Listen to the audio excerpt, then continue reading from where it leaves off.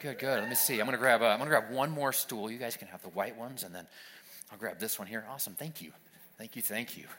Oh man, it is good to be in church this morning. Yes. And I need to grab another microphone real quick.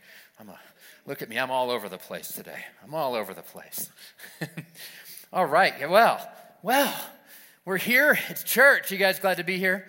It's good. Listen, guess what? This is small group season. It is small group signups right now. Some of you guys know that. Some of you don't. But right now we're in the middle of our small group signups. And so today I wanted to take a few minutes and interview April and Scott Wilson about their small group experience. And so guys, I guess I'll just start with what is it about small groups that excites you guys?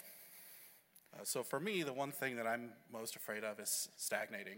And almost anything, but especially in my relationship with God. One thing that excites me about small groups is an opportunity for me to get with a group of like-minded people and grow together in that relationship, be able to dig into His Word and continue, grow and find that other people share the same kind of problems, missteps that I do, and be able to talk those out. Yeah. April, how about you? I absolutely love finding a group of people that you just walk in and they love on you. They pray with you. They support you. They're there for you, like whenever you need it. So guys, what would be maybe one of the big things that you, maybe a big win or a big takeaway you guys have had with small groups? Anything like significant impact your guys' family or your life? All right, well, I'm going to go into the Riley story real fast. So our son, Riley Wilson, he's 8 years old. He was born with immature teratoma brain tumors. These kind of brain tumors are very rapid growing. They're almost like a cancer. Instead of the normal tissue being where they need to be, you have hair follicles, you have nail follicles, you have everything that's supposed to be growing except in the wrong place. So with that, he has been through 3 different brain surgeries, chemo all before he was 1. He suffered from massive seizures up until about 6 months ago. And the awesome part about that, 6 months ago, he gave his life to the Lord. He got baptized. He made that profession of faith. Yeah. And he's the one that really got that move going. And so it's been really cool to see that happen. For me, when Riley, in the worst times, when Riley was in the hospital and the doctors were telling us that we needed to prepare for the worst, it was really easy for me to rely on God because I had absolutely no other option. And at that time, that's what I did. But when things got better and Riley started doing better, I you kind of push God aside and you say, well, things are good now. I have it. For me, the small groups is that check to where I could sit and share with people and say, this is what God did in my life, and it's a reminder for me that I need to continue to allow Him to guide my life. Because even though I'm happy now and things are going well, God's plan for me is way beyond what I can even imagine. Yeah, that's great. So there's people here who have joined small groups and have enjoyed them. There's some people here who have, maybe they're thinking about it. They're on the fence. They're not sure if they should join a small group. What would you say to the person who's maybe thinking about it? What was like maybe the conversation in your house when you were considering joining a small group? Well, I'm an introverted person, so I've been there. It was a hard step to take, to go to someone's house and kind of share those intimate details of your life. But it's totally worth it. You know, it gets you out of that stagnation and continues to help you grow. My advice would just be take the plunge, jump in, feet first, see what happens. You can't lose anything but gain friends and have extra prayer support and love. That's fantastic. Guys, thank you so much for coming. Will you guys thank them for coming and sharing? And I really appreciate that. Yeah, we'll see. We got a couple. Oh, here comes the stool gang. Yeah, thank you guys for coming and helping with the stools. It's our professional stage hands. That's what we have. Guys, we got a couple of quick things going on that I want to talk about. Connect class is coming up. If you're new here, you've been hanging around, you decided, this is the place I want to get plugged in. I want to get connected here. Your next step is our Connect class. It's during our second service on February 2nd, and you can sign up real quick by texting that word into our office, or if you forget to sign up, we'll try to have a couple extra seats for you and get you there. But it's going to be during the second service on February 2nd, and I just want to invite you. That's the next step on your journey if you want to get connected here. And then also week of prayer. Every January we take a week and say, hey, we're going to take a week and we're going to pray as a church for some things. So we're going to have some topics for each day of prayer, and I would also ask each of you to consider fasting and praying during the same week as well. And I know for some people, fasting is something that maybe medically is something you can't really consider on the food side, but maybe you can alter your diet. Maybe you could withhold from something else, fasting social media or something else like that. And so I just encourage you, fasting and prayer for this week. We'll be praying for our church. We're praying for our city. We'll be praying for our country. We'll be praying for different topics that are happening. And it's just as a church, we're going to unite and pray for this year 2020 and see what God might do here. If you're a guest with us, you can also text in. We have there we go. You can text guests and just say, hey, I'm here today. We'd love that. We'd love to make new friends, and it's a simple way for you to just say hi. And then if you also came prepared to give today, you can do that electronically on our website. You can text in. It'll text you back the link. There's also drop boxes throughout the building. And I'm going to pray real quick over the offering. Heavenly Father, we just thank you for all that you've given us. God, we just thank you that we have the opportunity to be good stewards of what you've given to us and what you put into our hands. And so, God, I ask that you would bless the tithes and offerings as they come in. Help them to have exponential impact everywhere they go. In Jesus' name, amen. Amen. So, guys, we are in a series called Dollars and Cents. Dollars and Cents. And so you got to know, today I am wearing my money socks. That's right. I came fully prepared for the dollars and cents. And last week we talked about tithing and what is tithing, and it's all in the description. If you missed it, you should go back and listen. It's on our website. But we're going to continue in our series about money and dollars and cents, and we're going to start with this: is how do dinosaurs pay their bills? With Tyrannosaurus checks. Like the four of you are like, yeah, that's okay. Yeah, I heard this one. The landlord is calling and saying, he wants to come by and talk to me about how high my heating bill has been lately. And I said, sure thing, come on over. My door's always open. It's funny with money how like in the stock market, it always cracks me up. Because in the stock market, someone's selling the stock and somebody else is buying the stock, but both people think they're like the smart one. Right? I'm smart for selling it right now, and somebody else says I'm smart for buying it right now. And it's funny how money has that thing, right? And if you don't think that anybody cares if you are alive or not, try missing a couple of car payments. Your phone will be ringing off the hook. That's right. As a country, our money management has not been very good lately.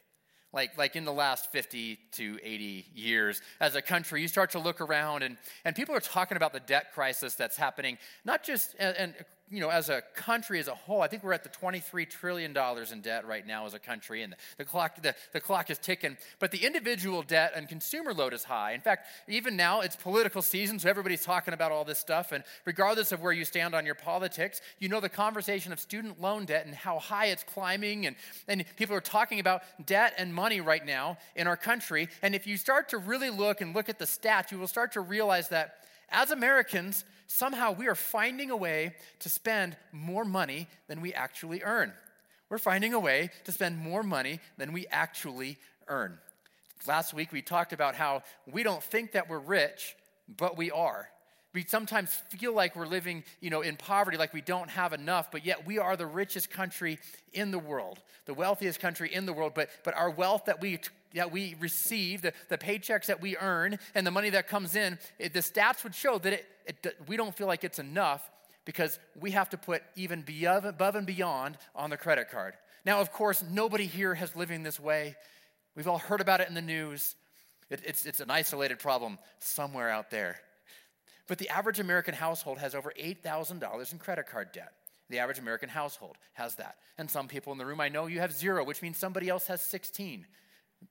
It's just what it works. It's the average. Maybe you only have 4. That means somebody else has 12. Like maybe you have 16. That means somebody else has 0. There's the averages that are rolling. In our country, we have this thing where we have become so instant. We want instant gratification. We want microwave food. We want instant thing. In fact, if the shipping isn't 2 days and free, I'm upset about it. Right? It's what it is. Like I heard Amazon might be building a distribution warehouse here in Albuquerque, and the first thought, that'd be awesome, by the way, great jobs for the city. But if that were to happen, my first thought was, are they going to do same-day drone delivery? That was my first thought. I was like, are they going to do that here? Because I would be like my first thought is, can I get my stuff faster? Can I get it faster? It's interesting in our culture, what was once considered a luxury now becomes a necessity. What was once considered a luxury has now become a necessity. I remember the day when cell phones were a luxury. Only doctors had them, and they were huge, right? Doctors and drug dealers are the only people that had cell phones. And yet now every one of us, we don't even have landlines anymore. All we have are cell phones. And we don't talk on them either, do we? We text and we Instagram and we take photos. And the talking part of the phone is actually reduced down to a single-digit percentage of the time we actually spend on our phone. And it's become the necessity. I got to have a smartphone. I got to have the latest smartphone. I can't have the iPhone 10 now. I have to have the 11 now, or 11 Pro, or whatever they're up to, the 10S. But people are always trying to get the next best thing. It's got to have the best thing that's out there. And we can have it with a few easy monthly payments. Our debt load is climbing at a meteoric rate. Check this out, some stats just for you. Since in the last 10 years, credit card debt has risen 18% within our country. Credit card debt overall. Auto loans are up 60% in our country. We have 60% more auto loan debt in our country right now than 10 years ago. And the shocker is student loans. There are 272% more dollars in student loans right now than 10 years ago. The debt is climbing at an astronomical rate. That doesn't even cover government. It's just the personal debt that us as Americans are holding. Now, it doesn't take a rocket scientist to understand that is probably bad stewardship of our resources. Right? Like if we have money coming in and we're racking up, we're spending more than we're making, there's bad stewardship. Listen, as Christ followers, we're called to live to a higher standard.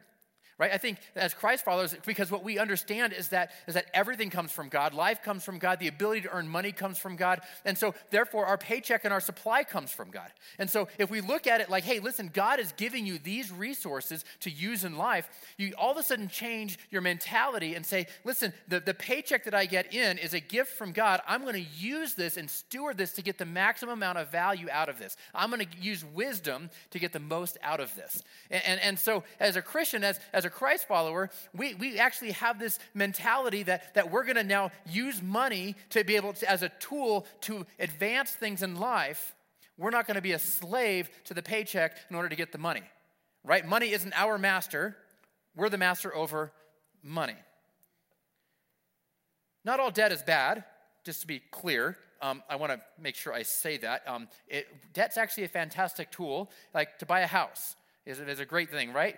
You owe money on an asset that's actually appreciating in value while you're simultaneously paying it down in value. That's a good thing. You're gaining equity. You know, if you have to have a transportation, it'd be best to pay cash for a car, but maybe you need a loan to kind of get the thing going.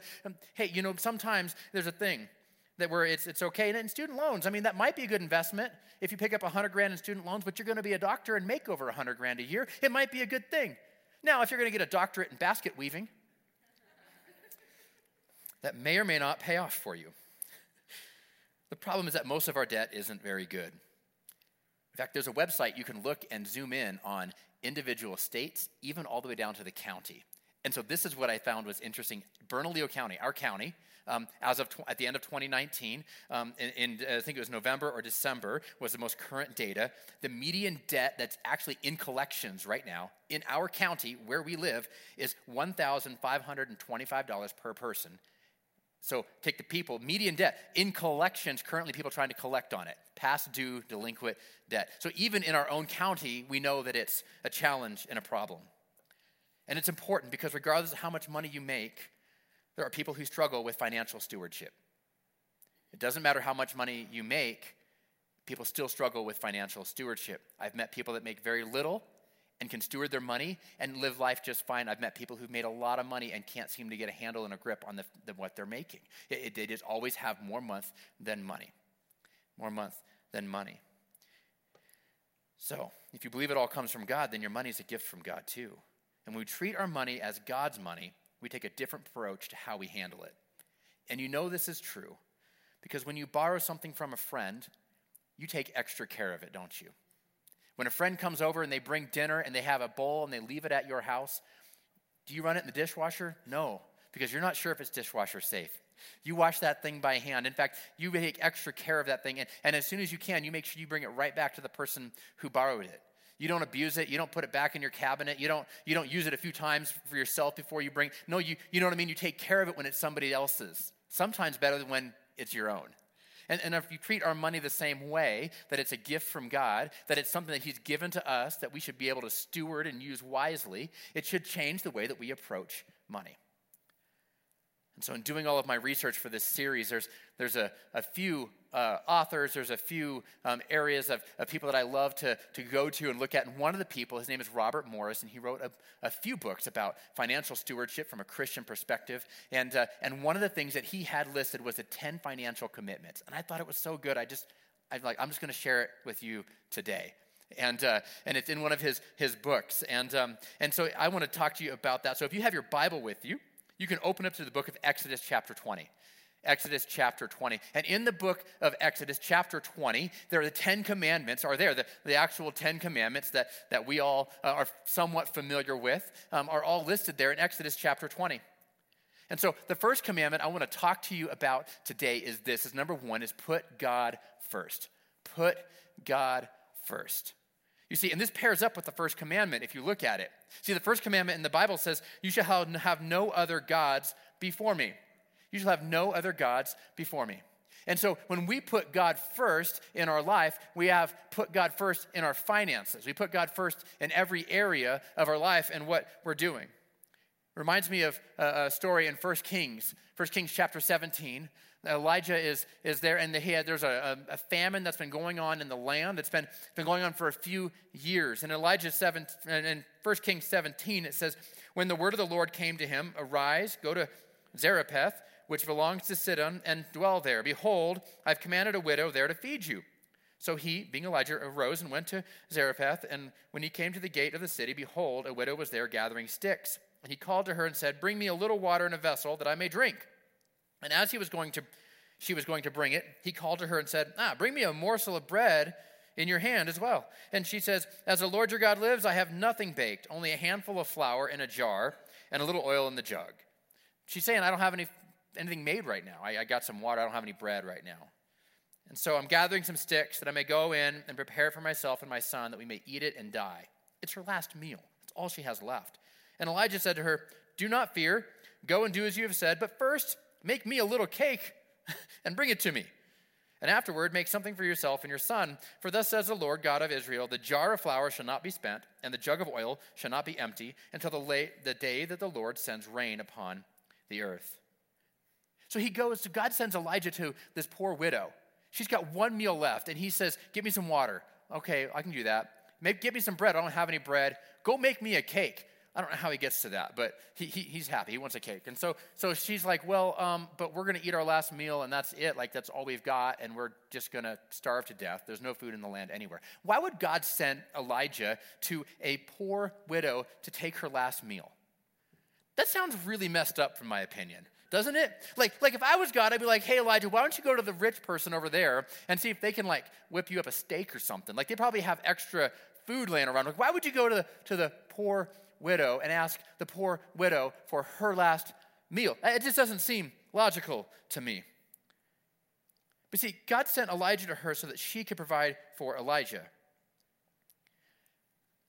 The miracle that Elijah then says there, he says, listen, if you make this for me, your bag of flour will never run out. Your oil will never run dry. Listen, God sent Elijah to the widow so that God could provide a miracle in the widow's life, that she would have a never-ending supply of flour and oil in the midst of this famine. When you put God first, God works miracles in your life.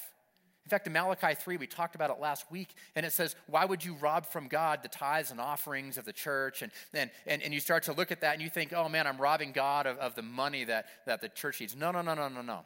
It's kind of the other way around when you read it. You realize that you're robbing God of the blessing he wants to pour out on your life, is what it is. And God wanted to pour a blessing out on this widow's life, which is why Elijah went to this thing. People think God wants us to tithe so the church can be taken care of. God wants you to tithe so you can be taken care of, because God doesn't need your money. He can get it somewhere else. So here's the widow who had one meal left. It's interesting. This is the same widow that her son had a terminal disease and a few months later died, and then Elijah ended up working a miracle there too. See, when you put God first, it's your family. It's more than just your finances that come into the order. Your family comes in order. Right? Like it becomes bigger than just your money. It becomes into your family, into your kids, into your household. Number 2 is don't worship material things. Don't worship material things. This pairs up with the second commandment. In Exodus 20, verse 4, it says, you shall not make for yourself a carved image. A carved image is an idol. It is something that you would worship. It was something that you would manufacture. It's something that you would put before God. Have you ever put a material thing before God before? Of course not. Nobody here has ever done it. How about this? Have you ever bought something that you regretted buying? Yeah, I'm guilty. Buyer's remorse. I bought something before and then immediately thought, gee, why did I buy that? Like, oh man. Can I return it? I've already opened the box. If it's Amazon, you might be able to. See, this isn't about tithing, this is about stewardship. When you buy something that you regret, most of the time, it's because you are self-medicating your own fears and insecurities, trying to buy something to help you feel better about your situation. When you buy something and then you have buyer's remorse, not every time, but most times it's because you think that object is going to help you to feel better. You feel like that thing is going to help you feel better. You buy that new car. There's nothing wrong with buying a new car, but if you're buying the new car and you're doing it because you want to have the right image, or you're trying to medicate your own feelings and of insecurity or fear, hoping that the material thing will give you some sort of peace or significance. And let's be honest, it kind of does, doesn't it? Like when you first buy it, you're like, this is awesome. You drive in that brand new car, that first car payment comes around, and you're like, oh, instant regret. Why did I do this? What's funny is sometimes you have buyer's remorse a year or two later, because now you're paying that new car payment, but it's now a little older used car. So when you're hoping that material thing will give you peace and significance, that means that you're looking to that thing as an idol. And the second commandment says that you shall not make for yourself a carved image. You shall not have something that is an idol before you. So don't worship material things, is number 2. Number 3, don't use God's name selfishly. Don't use God's name selfishly. And it pairs up with the third commandment, which says, you shall not take the name of your Lord God in vain. Now, oftentimes we say take the name of the Lord God in vain as like using his name in curse words, which sure, you shouldn't do that. That would be terrible, right? That's not something that you should be partaking in. Probably shouldn't be cursing in general. But using his name in the curse word is probably, again, really not good at all. But vain actually means selfish. Don't take the Lord's name in a selfish way. In a selfish way. Are you praying for your selfish desires and slapping the name of God on them? That's what it's getting at. Are we praying for this material thing? Are we praying for this? Are we taking and saying, listen, we're just going to slap the name of God onto the prayer request of what we want? I'm not talking about praying for your needs and your wants. I'm not saying that that's bad. In fact, it's Jesus talks about praying for your daily bread, praying for your supply. I think he cares about your needs. But when we have our selfish ambition and desires and we slap the name of God on it, that's where it becomes a problem. It's when you cross that line, and only you really know. You and God would know. Am I praying for my needs and desires, or am I slapping the name of God onto my own passions, my own ambition? Don't use God's name selfishly. The fourth one is be a good steward. Be a good steward. And in Exodus 20, verse 8, it says, remember the Sabbath day to keep it holy. 6 days you shall labor and do all of your work, but the seventh day is a Sabbath to the Lord your God. This is about stewardship, believing that God can do in 6 days more in 6 days than what you can do in 7. Can you believe that God will do more in 6 days with your time and energy than what you can do with 7? It's stewardship. It's putting that day of rest in there. It's a commandment in the Bible for a reason.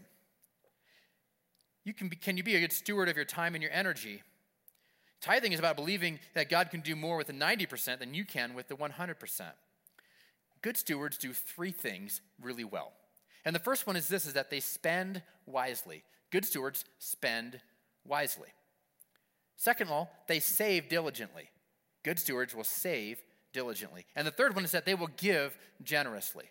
Good stewards will spend wisely, they'll save diligently, and they will give generously. You got to be a good steward. Number 5 is teach your children. This pairs up with the 5th commandment that says, honor your father and your mother. You see, we've got to be able to teach our children about their relationship with God. And our children should honor the father and mother because the father and mother should be teaching them about their relationship with God. As parents, in that sense, we have a great responsibility. How we talk about God and how we model our relationship with God will have a lasting impact on our kids' life. Long after we're off of this earth, it will have a lasting impact on their life. And so as parents, we have to be able to model that in relationship with God. Listen, it's the same thing with your finances. How you talk about money will impact your children and how your children handle their resources in life. If you're always saying things like, gee, if we just had a little more money, or our problems would be solved if we made more money. If you're making money the solution to all of your problems at home, your kids will start to realize that maybe money is the God that they need to be serving rather than God himself. Whereas the same shortfall of the budget at home can be handled with a praying and saying, you know what, we're just believing God's going to provide for our needs. Now all of a sudden the same situation and circumstances, rather than saying we just need more money, can turn into, hey, we actually are trusting God that he's going to provide for all of our needs. How you model your relationship with God and how you model your relationship with finances and money will have a lasting impact on your kids. So you've got to be able to teach your children how to handle these things.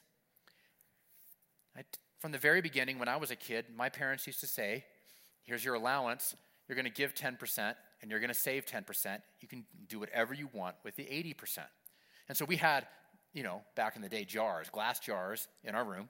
And they would pay us our allowance for doing the chores around the house. And we would take whatever it might be, the quarter into, I don't remember what the amounts were honestly back then, but a quarter into the giving and a quarter into the savings, or 10% and 10% and then the 80%. And so we would have these jars. And so we would take our tithe jar to church, to kids' church, every so often. And we would go give that giving jar, the tithing jar, and we just pour it in the offering bucket at church. My parents trained me that way from the very, very beginning. And so there's something that my parents have done, that they have consistently tithed. They've consistently lived in a stewardship mode of their own resources all the way through. And so then they trained all 3 of us kids to be able to live that way. And guess what? And that's what I'm doing with my kids now. 10% you give to the Lord. 10% goes into savings. And 80% you can kind of do whatever you want with it. Now, sometimes they want to buy video games and candy, and I'm like, that's not a good expenditure of your resources, but whatever. I said whatever. They got the 80%. They can do it that they want. Now, my stuff, it's all digital now, so it's all electronic. They have, like, a savings. Anyhow, they have online banking. My 9-year-old had online banking. Let that sink in, huh? Jeez. Number 6, commandment number 6, live on a budget. What's the 6th commandment? Thou shalt not murder. Wait a minute. Live on a budget. Yeah, because if you're not living on a budget, you're murdering your finances. It's a little bit of a stretch, but you're living. You know what I mean? That you're murdering your finances. Honestly, you're murdering your joy. You're killing the joy that's in your life, because now you're stress and anxiety. If you're not on a budget, you can't run your finances like I did when I was in college. Because when I was at that age, I would roll up to the ATM, put my card in, and if money came out, I was fine, right? Like if money, it didn't matter what was pending, it didn't matter what checks were in the mail. It's like, man, if I got the $20 out, I was good for the day. And you can't live your life that way. You can't just go out and spend and then all of a sudden realize you have 4 days left in the month and you have $5 left and you got a wife and 2 kids and you're like, how are we going to eat? And you're scouring the cabinets and we're eating ramen for a week because that's all we can afford. You can't live your life that way. Nobody wants to live your life that way, which is why you have to have a budget. You have to be able to put together a plan so that you do not kill your finances and you do not kill the resources that God has given you. Budget. The dirty B word. I don't want to do that. Budget sounds terrible. You don't live on a budget. Man, you're going to spend your money unwisely, and you're going to kill your finances. A budget is nothing more than a plan. A budget is nothing more than a plan. In fact, if you don't plan how you're going to spend your money, it'll be gone before you know what happened to it. If you fail to plan, you're planning to fail. I know. It's cheesy, isn't it? But if you don't have a plan or a goal, you're going to hit it. You're going to achieve it. You're not going to get anywhere that you actually want to get. You can't live in fear of your checkbook. You can't live, or checking account, checkbook. Was it 1995? You can't live, in a fear of your checking account. Because it happens, right? Every one of us have done it. Well, maybe not you. I've done it. I assume most of you have done this, where you overspend in a month and you hit the end of the month and you don't have enough money and you can't pay that bill at the end of the month that you know you needed to pay. And so you're going to have to pay that one late and incur a late fee, which only amplifies your situation.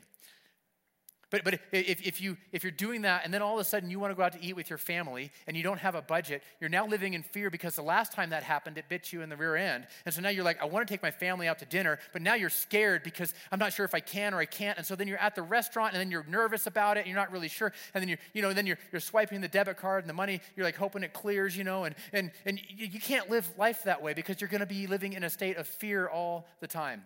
A budget is super, super important because then you have a plan on how to allocate the resources that God has given you, how to maximize what he has already given you. I used to work at Ultimate Electronics. I was a salesperson for a short time, and I understood how to work people in their budget. Now, Ultimate Electronics is not a store that's around anymore, but it was kind of a mid-level, higher-level electronics retailer here in Albuquerque. And so what would happen is we had all the different TVs set up, all the stereo systems, all the things that every guy wants. And gal, actually. There was quite a few women that would come in and just go nuts on the electronics. It was awesome. And so we had this one room kind of in the back, and it was the $150,000 system. And it was the drop-down screen with the high-definition projector and the top-of-the-line speakers and sound and the whole works, the theater seating, everything in there. It was just absolutely amazing. And so this is what we would do. I would do all the time is someone would show up, I'm looking to buy a television, for my living room. That sounds great. What kind of TV are you looking for? I'm thinking like a 32-inch or a 36-inch television, and I got about $500 to spend, and I'd be like, that sounds great. Let me show you where TVs are. Hey, can I show you? We have this really cool thing that we just put in. Can I show you this? And they'd be like, yeah, sure. I'd walk them back to the $130,000, $150,000 high-end room. I'd play the demo on that thing, and people would be, wow, this is incredible. I'm like, let's go look at that $500 TV you wanted to buy. Every time, they'd look over and be like, man, maybe I should step up to the $700 TV. Happens every single time. When you go to the furniture store and you have $1,000 set aside to be able to buy some new furniture, some new couches or whatever it might be in your store, if you walk into the store and just start looking at everything and sitting on the $3,000 couches, guess what? When you say, well, I can only afford $1,000, you go sit on the $1,000 couches and you start thinking, man, these things are kind of crummy. I'm going to go upgrade into the $1,500 couches because, boy, at least I'm kind of taking a step in. You have to have a plan because otherwise you will overspend every single time. What's your plan? What's your budget? You got brand new couches and no food in the cabinet. Brand new couches, but you have no retirement. You have to be able to organize and plan what it is that God has given you. He's blessed you with resources. And the better you are at stewarding those resources, the more he's going to give you. The better things are going to go. The more he can trust you with what you have been given. Number 7 is live below your means. I was heard this way: anyone who lives within their means suffers from a lack of imagination. We've got to live inside of our means. And this really pairs well with the 7th commandment, is you shall not commit adultery. You shall not commit adultery. And think about it. When you commit adultery, you're living beyond God's provision for your life. You're saying that your spouse is not enough and that you have got to go beyond the reaches of what God has already given you in your relationship at home. And when you commit adultery in your finances, you are living beyond your means. What God has given you and provided you with, you are saying it is not enough, and I have to have even more. I have to have even more.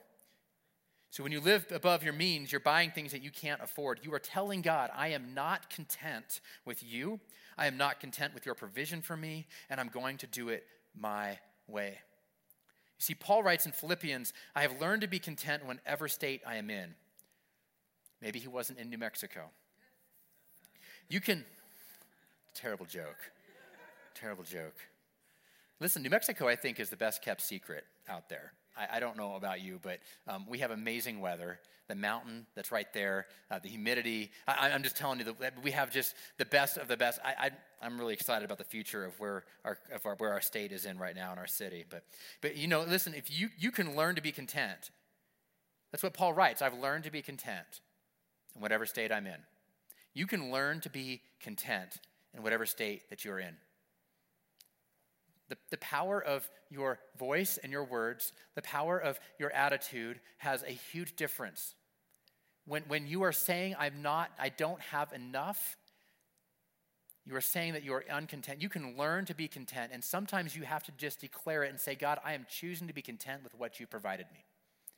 You may not like it, but you're saying, I'm choosing. God, I'm going to learn. I'm going to learn to be content in the state that you have put me, in the position that you have put me in. And when you start to learn to be content in the place that you're in, you start to love the position that you're in. You start to love the place that he's put you. Number 8, don't buy now and pay later. This matches up with the 8th commandment that says, you shall not steal. See, if stealing is spending money you don't have, then buy now and pay later is spending money that you don't have to get something that you want right now. The research is that 80% of tax returns that are coming back are spent before they actually hit their account. People will look, they'll file their taxes, they'll say, gee, I'm getting a $3,000 refund, and they start to think about what they're going to spend that $3,000 on. And before it gets returned back to you in your account, you've already bought the thing that you wanted to buy on the credit card, and you've justified it because I have 30 days to pay that. Therefore, when the money comes in, I'm going to be able to pay it off, and we'll be just fine. 80% of tax refunds are already spent before they hit someone's bank account. People see what they're getting, and they then dream about what they're going to buy. See, God wired us to look forward to things, to hope for things. He wired us to work for things, to be able to want something and to be able to strive for it and achieve it. You know, when you work for something and you put off actually purchasing it until you know you can afford it, and you work for it and you work for it and work for it. When you finally get to the place where you can buy it and buy it in a good stewardship way, it's so much more joyful to pay for it then. There's so much more satisfaction when you hit that goal. It's called delayed gratification. Doesn't mean you can't have nice things. Certainly not saying that at all. It just means that you shouldn't be paying 18% interest on your credit card for those nice things. The delayed gratification. Our country has the highest personal debt load in the world. They also say that the United States has the highest documented rates of depression in the world as well. Money does not bring happiness. Stuff does not bring happiness. Commandment number 9, be a good witness. And the 9th commandment says this, you shall not bear false witness against your neighbor. If you're telling your neighbor about God and he's looking at your life, are you demonstrating what it looks like to follow Jesus and to be a good steward of your resources? If we truly believe that God has given us everything, if we truly believe that we are a steward of what God has given us, we're telling our neighbor about Jesus. The stucco is falling off of our house. The roof is deteriorating, and we got a brand new BMW in the driveway. The witness is going to be like, they're not good with their finances because they're not spending it in the right place. It's funny that people can only see what they see on the outside. They can't see the inside. They don't know the circumstances. And I'm not saying that if you're having a hard time or been through a hard time that is a bad witness. I'm not saying that at all. In fact, there's people who have gone through very unfortunate sets of circumstances. You've lost a job. A company has shut down. In 2009, when the recession hit, there was a lot of people that lost a lot. But even in the midst of your trial, even in the midst of when you are down, what's your witness look like? That's what I'm saying. Doesn't matter if you have a lot or you have a little. What does your witness look like? How we handle our money is a good witness or a bad witness. If you went through a trial, but you went through it with joy in your heart and trust God in your hardships, you can have a phenomenal witness in the midst of a trying situation. We've all gone through trying situations. Some of us in the room today are in the middle of a trying situation. Can you handle it in a way that you can still maintain a good witness to those who are around you? Neighbors, they know that we're Christians, and they're watching how we're living. They can't see everything, but what can they see? And are we able to give a witness to that? And the 10th and the last commandment is this, is be content. Be content. And the 10th commandment is this, is in Exodus 20, says, you shall not covet your neighbor's house. You shall not covet your neighbor's wife or his male servant or his female servant or his ox or his donkey or anything that is your neighbor's. My neighbor has a sweet ox in his backyard. I've really been looking over the fence at that thing. It's funny, though, because we live in a culture that's kind of a keep up with the Joneses kind of environment. Social media has only amplified it. Because what we didn't know before, we now know. The elaborate vacation that they went on, they tell you, oh, I went on this vacation, but now you see the pictures. You see the white sandy beaches. You see it. And it's so much easier, in my opinion, probably today than ever, to covet what your neighbor has. People will celebrate their achievements online. They'll post the pictures, they'll post the celebrations, and in the comments you might even be like, this is fantastic, I'm so happy for you. But in the moment you're also like, why can't I have that nice thing? Why can't I have that promotion or that raise or that job? Or sometimes it can turn into a covet situation. If you're content with what you have, you won't covet what somebody else has. If you're content with God, what God has provided you. In Colossians chapter 3, it says, therefore put to death your members which are on earth. Now look at the list of covetousness and fornication, uncleanness, passion, evil desires, and covetousness, which is idolatry. The reason it's idolatry is because whatever you are coveting, you're making into an idol.